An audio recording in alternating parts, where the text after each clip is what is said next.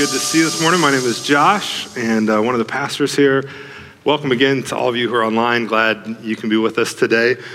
As Robin mentioned, we're talking about generosity, and just a plug.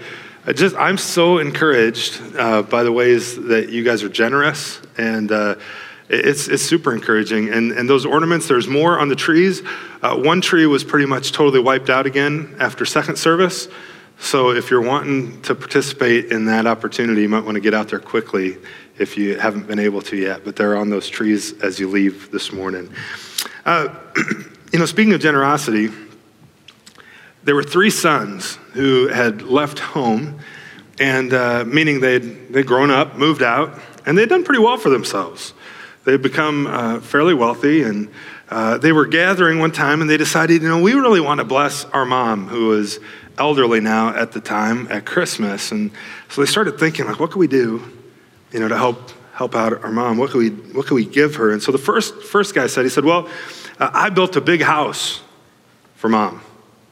She's going to love it.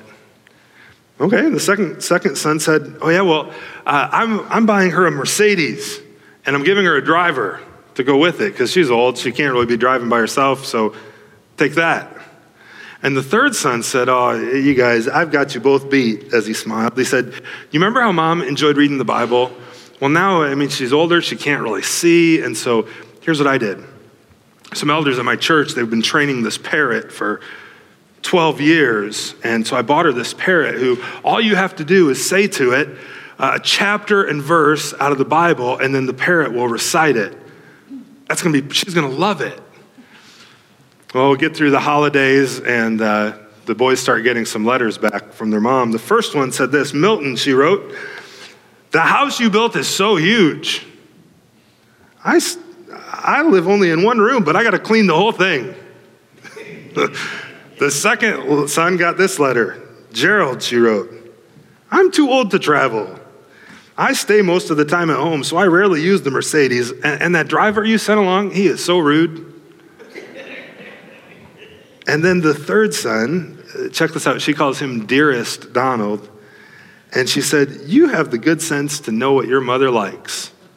The chicken was delicious. So, that lady, she kind of squandered her son's generosity there, didn't she? But, sometimes we can do that with God's, but the good news is God's generosity never runs out. And we're going to see that this morning, an attribute of his generosity toward us. But before we do, let me pray, and then we're going to be studying the nature of God as a generous God today. Let's pray. Father, thank you for Jesus. Thank you for your love for us in giving him to us. And Jesus, thank you for paying the penalty for my sin on the cross and giving me your goodness and righteousness. Holy Spirit, I pray you'd speak to and through me as I speak. My words be your own, and be truthful to who you are. Lord, show us your generosity that we too might in turn be generous and image you in that way. Father, thank you. Thank you for Jesus. We pray all this through him. Amen.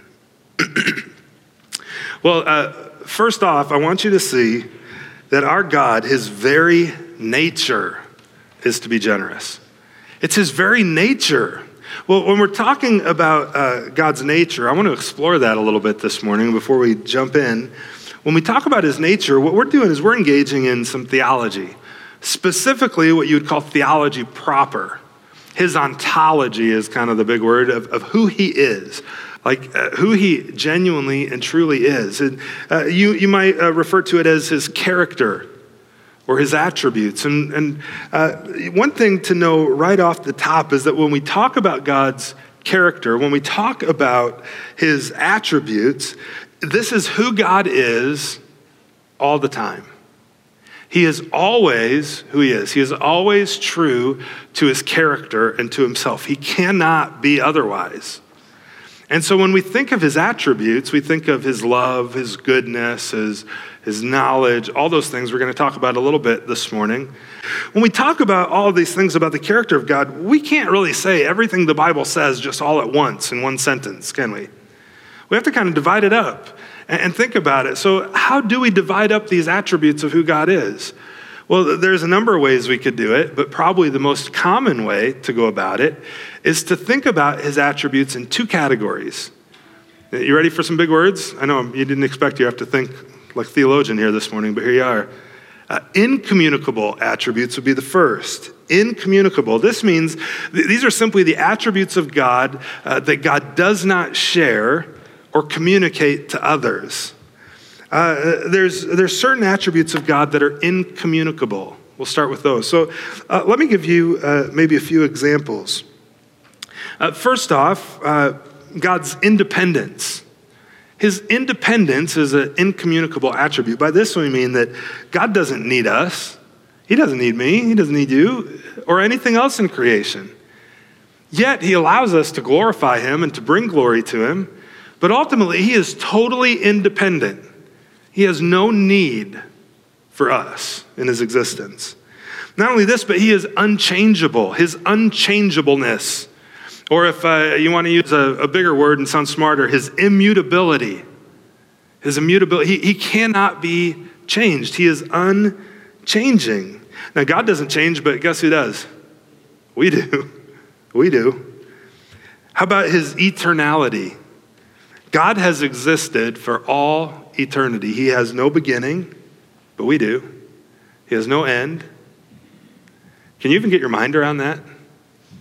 In part because it's an incommunicable attribute of who God is. It's hard to even fathom. And if these things weren't true of God, he wouldn't be much of a God to worship, would he? I'll give you a fourth one of an incommunicable one. How about his omnipresence? God is everywhere present at all times, but we're only ever present in one place at a time. So do you see there's incommunicable, but then also on the flip side, other attributes of God would be his communicable attributes. These are the attributes that God does share or communicate to others. He does share these with us and communicate them to us, allow us to take part in these. So examples of communicable attributes, how about his love? God is love. And we're able to love as well, just like he's able to love and is love. How about God's knowledge? Is a communicable attribute of his. God is infinitely knowledgeable of all things, and we're also able to know things and even to grow in our knowledge. God is merciful. He's merciful. He gives us what we don't deserve. Well, guess what? We get to be merciful. We're called to be merciful, just like he's merciful. Another attribute of God, I'll give you one more. His justice would be a communicable attribute. God is perfectly just, and he allows us and calls us to be just in the same way, to walk justly, the prophet Micah tells us. You know, these are good classifications, I think, because generally speaking, most people can kind of look at an attribute of God and go, okay, that's incommunicable. I really don't have that one, but you know what? I have this one. I can image this one. And so they're helpful for us in kind of ordering those and thinking of God in a right way. But do you know, even though they're helpful, they're not perfect categories. Because some of these communicable attributes, that God shares them with me and with us, and we get to live them out and to express the same things, but not in the same way God does, not completely. Because God's love is perfect and limitless. Like his love, when he loves somebody, it's genuine love. Sometimes when I love somebody, is you like this sometimes? I love them because I have to love them. You ever feel that way sometimes? Not God. It flows from his heart. It's who he is. We can't love in the same perfect way that he loves, but we can love. Another communicable one, knowledge. We can grow in knowledge and learn more things, and we ought to, about who God is and just life in general, but God's knowledge is infinite. I can't match that, even with the internet. How about his mercy? God's merciful, and I can be merciful, but my patience runs out sometimes with my mercy. Or even justice. God's justice is perfect. Every time he gets it right. I don't get it right every time, even when I'm trying to be just. And so Wayne Grudem, a theologian, he writes this, I think it's helpful. He says, it might be better to say that these attributes that we call communicable, that God shares with us, we really ought to say they're just more shared with us. More shared. And his incommunicable ones are ones that are we might think of as being less shared, because, even his incommunicable ones, we can, to a degree, reflect those. I mean, think about God's independence. We can demonstrate some independence at times, sometimes maybe in unhealthy ways, but there's a certain respect to which we're independent. Unchangeableness. Now, God is unchangeable. We change, but there are kind of parts of us that, generally speaking, don't change over time. Our personalities are pretty static for the most part over the long haul. His eternality, I mean, we have a beginning, God doesn't, but we'll exist forever into eternity future. And so we're kind of like him in that way. His omnipresence, you're like, okay, Josh, you're stretching it on this one. But think about it. Even God's omnipresence, we get to image a little bit, because while we can't be present in different places at once, our presence can be felt and known in different places at once. I mean, through email, through a text message, through a phone call. Who knew that COVID would allow you and I to image God's omnipresence more fully? Now, these attributes are incommunicable, though they're definitely less shared than the other ones. Would you agree? And so either way, it's just a helpful categorization of God's attributes. And this morning, I want to talk specifically about the attribute of God's, and an attribute that I don't hear taught on a lot, his generosity. That it's God's very nature to be generous. It's one of his attributes. It's who he is. You might say that he is abounding in all of who he is. That he's liberal in all of who he is. He's bountiful in all of who he is. So let's define this a little bit when we say that God is generous. Here's what I would say. God is willing and ever ready to give of himself and his blessings liberally and bountifully, even more than is strictly necessary or expected.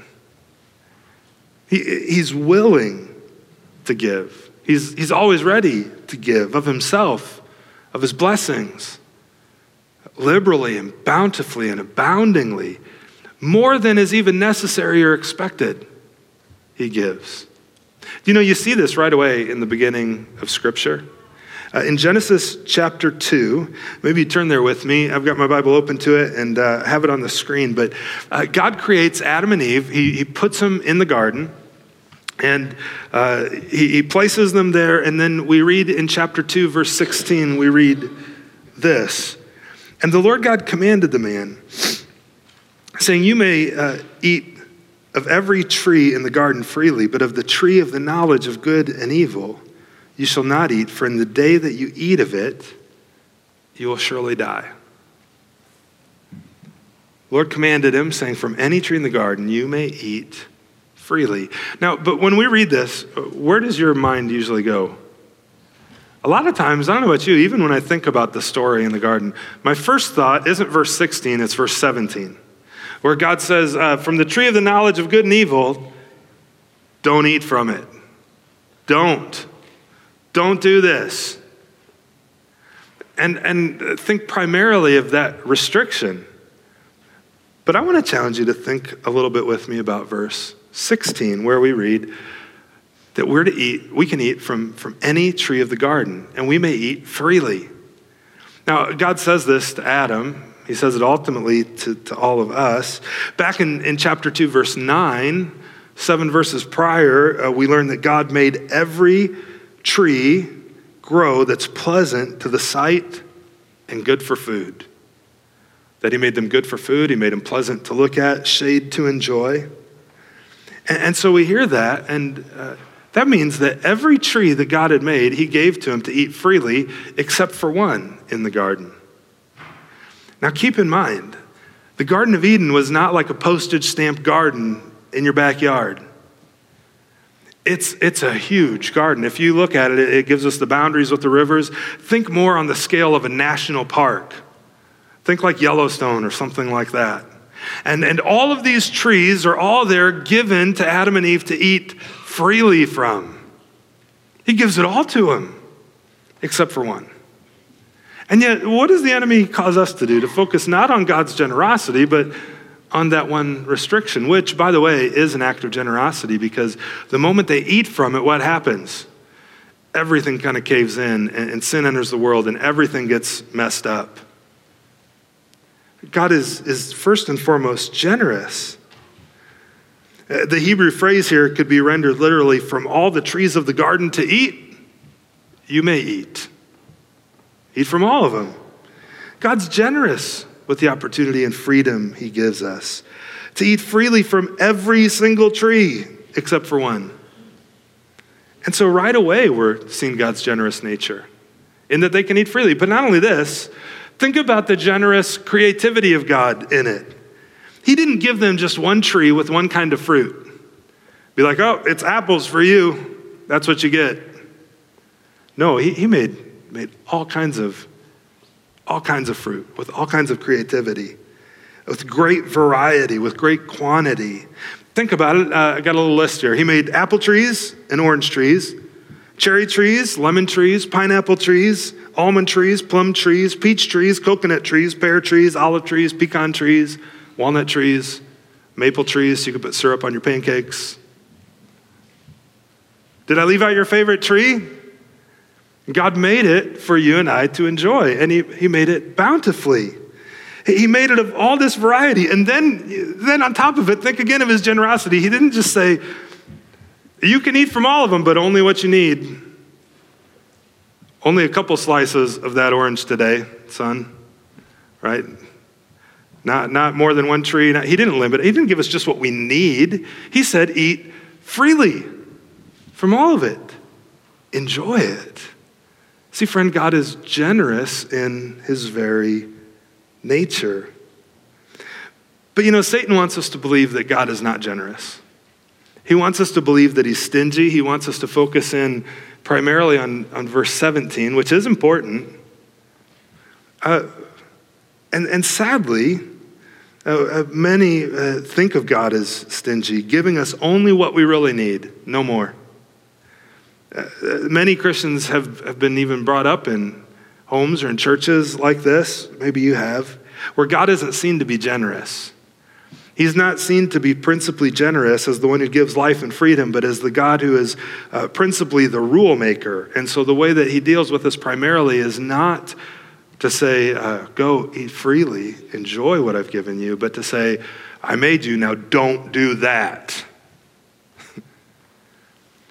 But again, I would commend that even his don'ts are part of his generosity, because he loves us and he wants what's best for us. When the stove is on and I tell my son, watch out for the stove, that pan is hot, the burner's on, am I trying to restrict his joy and freedom? No, I'm trying to prolong it. Because if he touches it, he's going to get burnt, and I'm also trying to prolong my pocketbook, if I'm honest and selfish, because I don't want to go to the emergency room. See, when God says don't, he's saying don't hurt yourself. That's what he's saying. He's not trying to put his thumb on you and hold something good back from you. It's because he wants what's best for you, and he gives it generously. He is willing and ever ready to give of himself and of his blessings liberally and bountifully, even more than is strictly necessary or expected. We teach a lot about God's sovereignty, his holiness, his infinite power, his omniscience, his wisdom, his love, and we ought to, because all those things are true of who God is. But do you struggle sometimes remembering that he's generous? Maybe you do. That he's lavish, overflowing, and bountiful. He's a magnanimous God who loves to give good gifts to his kids. Think about it. He even blesses the people who hate him with good gifts. He does, with life itself. So how much more will he bless those of us who are bought with his son's blood? When we look at creation, we get a glimpse of his overflowing nature. We saw it already just thinking about the garden, but how about this? If you look at the earth, there's more than 750 species of butterflies, 11,000 species of moths that have been recorded, and there's more there to be discovered. Somewhere around 22,000 species of fish. How many have you caught? Over 150 types of roses. I would have guessed maybe, 2 or 3 in just different colors. No. God is incredibly generous and creative in all that he does. In all that he does. And the most generous gift he gives is Jesus. So here's just a few reminders for us to explore God's generosity. First off, we see that God richly provides us everything to enjoy. Now, Paul writes to Timothy, he says, instruct those who are rich in this present age. By the way, those who are rich, you might be thinking, I'm not rich. But the very fact that we live in North America in the time and place we do, some of us are definitely richer than others and poorer than others, but generally speaking, we've all been blessed. And with regard to history in the world, most of us fall into this category of the rich. We're not to be conceited, put their hope in the uncertainty of wealth, but in God. And then he describes God to Timothy, who richly provides all things for us. Now we could stop there and it'd be true, wouldn't it? That everything we have, all of our wealth, all of the goodness we enjoy, it all comes from God, and he gives it to us to steward and care for. But check out the rest of the description. He gives it to us, why? To enjoy. He could just give us enough for enough. But he actually gives us enough in so many ways to enjoy. He's a generous God. He's lavish in his blessing of all things. How about this? Your Father loves to give good gifts to those who ask, your Heavenly Father. Ask, Jesus says, and it will be given to you. Seek, and you will find. Knock, and it'll be open to you. For everyone who asks receives, and the one who seeks finds, and to the one who knocks, it'll be opened. He goes on, he says, which one of you, if his son asks for bread, would give him a stone? Your kids come in and ask for lunch, do you give them a bowl of rocks? Probably not. I hope not. Or if he asked for a fish, would give him a serpent. Jesus says, then if you who are evil know how to give good gifts to your children, how much more will your Father who's in heaven give good things to those who ask him? He gives good things to those who ask. He does. He loves to give good things. Ask. How about this one? Our Father, he bestows favor, honor, and every good thing. Psalm 84, the Lord God is a sun and shield. The Lord bestows favor and honor. There is no good thing does he withhold from those who walk uprightly. He's a bright, shining, hope-giving God and protector and shield, and he bestows his favor and honor on us, and he loves to fill our lives with good things. He's a good and generous God. He especially loves to fill us with good spiritual things. Have you noticed sometimes life can be a little hard?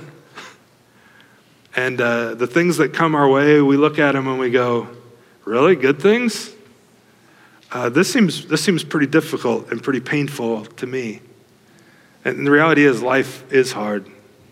Oftentimes the majority of it for so many of us. But don't let that confuse you that God is somehow withholding good from you. He still gives you good things spiritually. And as you trust him, Paul tells us that the glory we have waiting for us will make everything in this life pale in comparison to it. Even the best of days are going to just seem like nothing compared to what God has in store for his kids. And so he is good, and he does bless us, and he doesn't withhold good things from us, but he gives them generously. He gives us every good gift, including his own son. He gave him up for us all. How will he not also generously give us all things? Not only this, but every good and every perfect gift comes from where? From the Father of lights, from above. The one with whom there's no variation or shadow due to change. So his generosity doesn't change. It doesn't vary. It's an attribute of who he is. It's who he always is, all the time, completely. Isn't that good news? You have a good God who's generous. And he has, I mentioned it already, looking to the future, he has, friend, if you've trusted Jesus Christ, he has abundant goodness stored up for you. I mean, you ever think of the things you save and store up? Maybe you save for a rainy day, or you keep all the marshmallows out of your Lucky Charms to eat last because they're the best. God has all of his goodness like stored up in piles for you because he loves you. How abundant is your goodness, which you've stored up for those who fear you and worked for those who take refuge in you in the sight of the children of mankind. And friend, our God is generous, he's liberal, he's lavishly bountiful. We see it in creation, and we really see it this season of the year at Christmas. Because all of this is, God is perfectly generous in Jesus Christ. Perfectly. You know the verse, God so loved the world that what? That he gave his only begotten Son, so that whoever believes in him, whoever means whoever, no matter what you've done, no matter what's been done to you, no matter. Whoever believes would not perish but have eternal life. See, God is generous. I mentioned he gives us good spiritual things. Well, he gives us every good spiritual blessing in Jesus Christ. Blessed be the God and Father of our Lord Jesus Christ, Paul writes, who has blessed us with every spiritual blessing in the heavenly places in Christ. It's wonderful beyond anything we could ever express that God has saved us, that he's forgiven us, that he's adopted us as his kids, made us part of his family, and he's given us every spiritual blessing. He's not withholding anything from you, friend. He's not. He loves you. In fact, he makes us spiritually rich through Jesus. 2 Corinthians, we read that we know the grace of our Lord Jesus Christ, though he was rich, yet for your sake became poor, so that by his poverty you might become rich. Spiritually and for eternity. God has lavished his grace then upon us. In him we have redemption through his blood, the forgiveness of our trespasses, according to the riches of his grace, which he lavished on us. See, God's rich in grace. I think that's maybe easy for us to believe. But is it as easy sometimes to believe that he lavishes it on you? I think it might be more easy to believe instead of, we might think of God more like us instead of us like him, to the sense that, well, I'll give some grace up to a point, but then I think my grace has run out. That's not God. He lavished his grace on us generously, abundantly. Now, his generous grace doesn't mean that we can just go do whatever we want and continue in sin. Paul tells the Romans in chapter 6, because of God's great grace, should we just keep on sinning then so that his grace would abound more and more? He says, no, don't do that. Enjoy his grace and his kindness to you so that you might live out who you truly are in Christ. See, friends, God's very nature is to be generous. And he calls us to be generous as well. But it's to be generous and to give good gifts. To give good gifts. That's who God is. It's his nature. It's an attribute of who he is. And I mentioned it already, but he even gives good gifts to his enemies, to people who hate him. I mean, think about it. If you have breath, if you have life, you've been given a gift. Even if you don't buy this whole Jesus thing, you're like, I'm not sure. Well, that doesn't change the fact that God's been generous and gracious to you. Jesus calls us then to be sons of our Father, to live out his generosity. Be sons of your Father who's in heaven, for he causes his sun to rise on the evil and the good, and sends rain on the righteous and the unrighteous.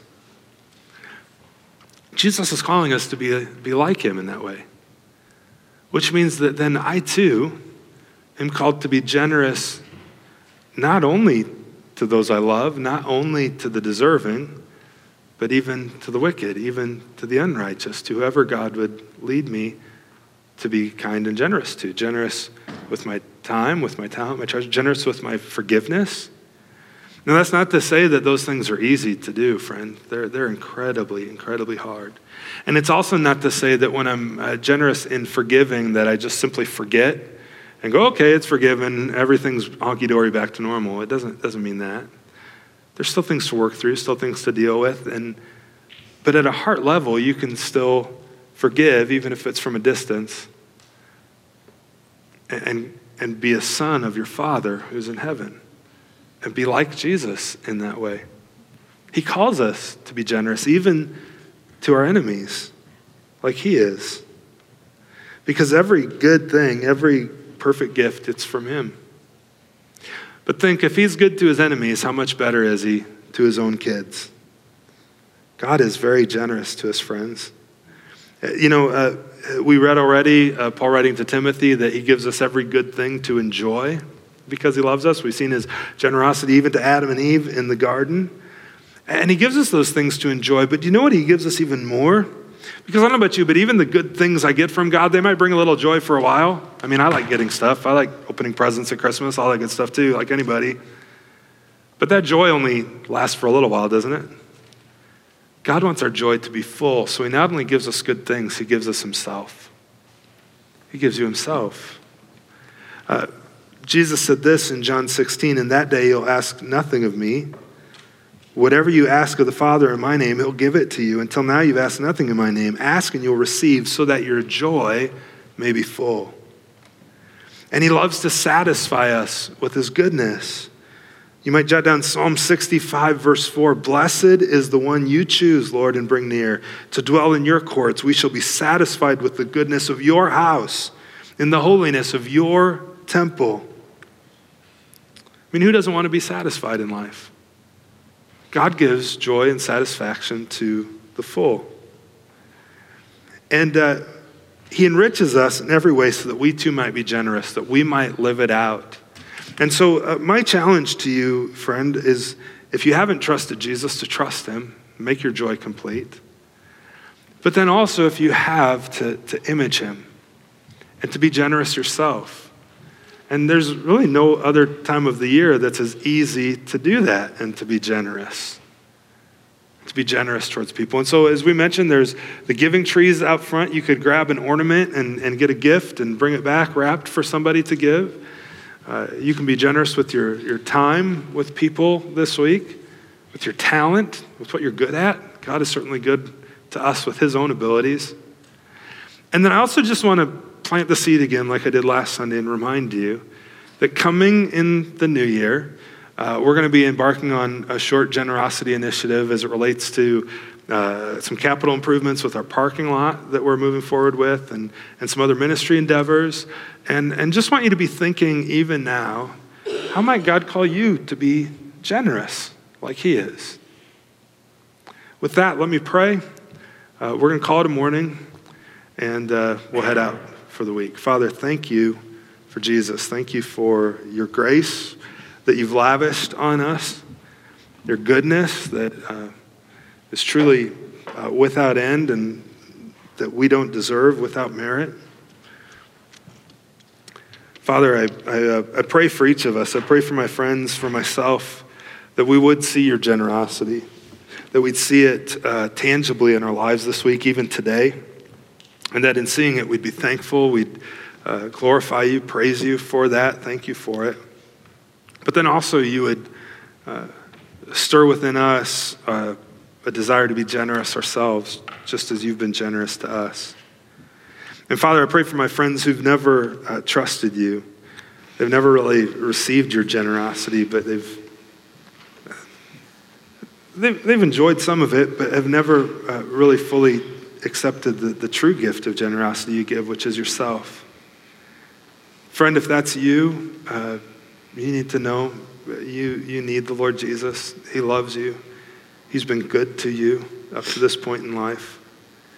And he longs for you to come to him. In fact, you might even think of this as his own voice speaking to you now, calling you to turn from yourself and from your sin and turn to him. And you too could experience his generous gift of Christ. And if you would, it's really simple. You can just simply say, Jesus, I need you. I'm a sinner. Please save me. I believe. Simple act of faith, and he promises to take you, adopt you into his family.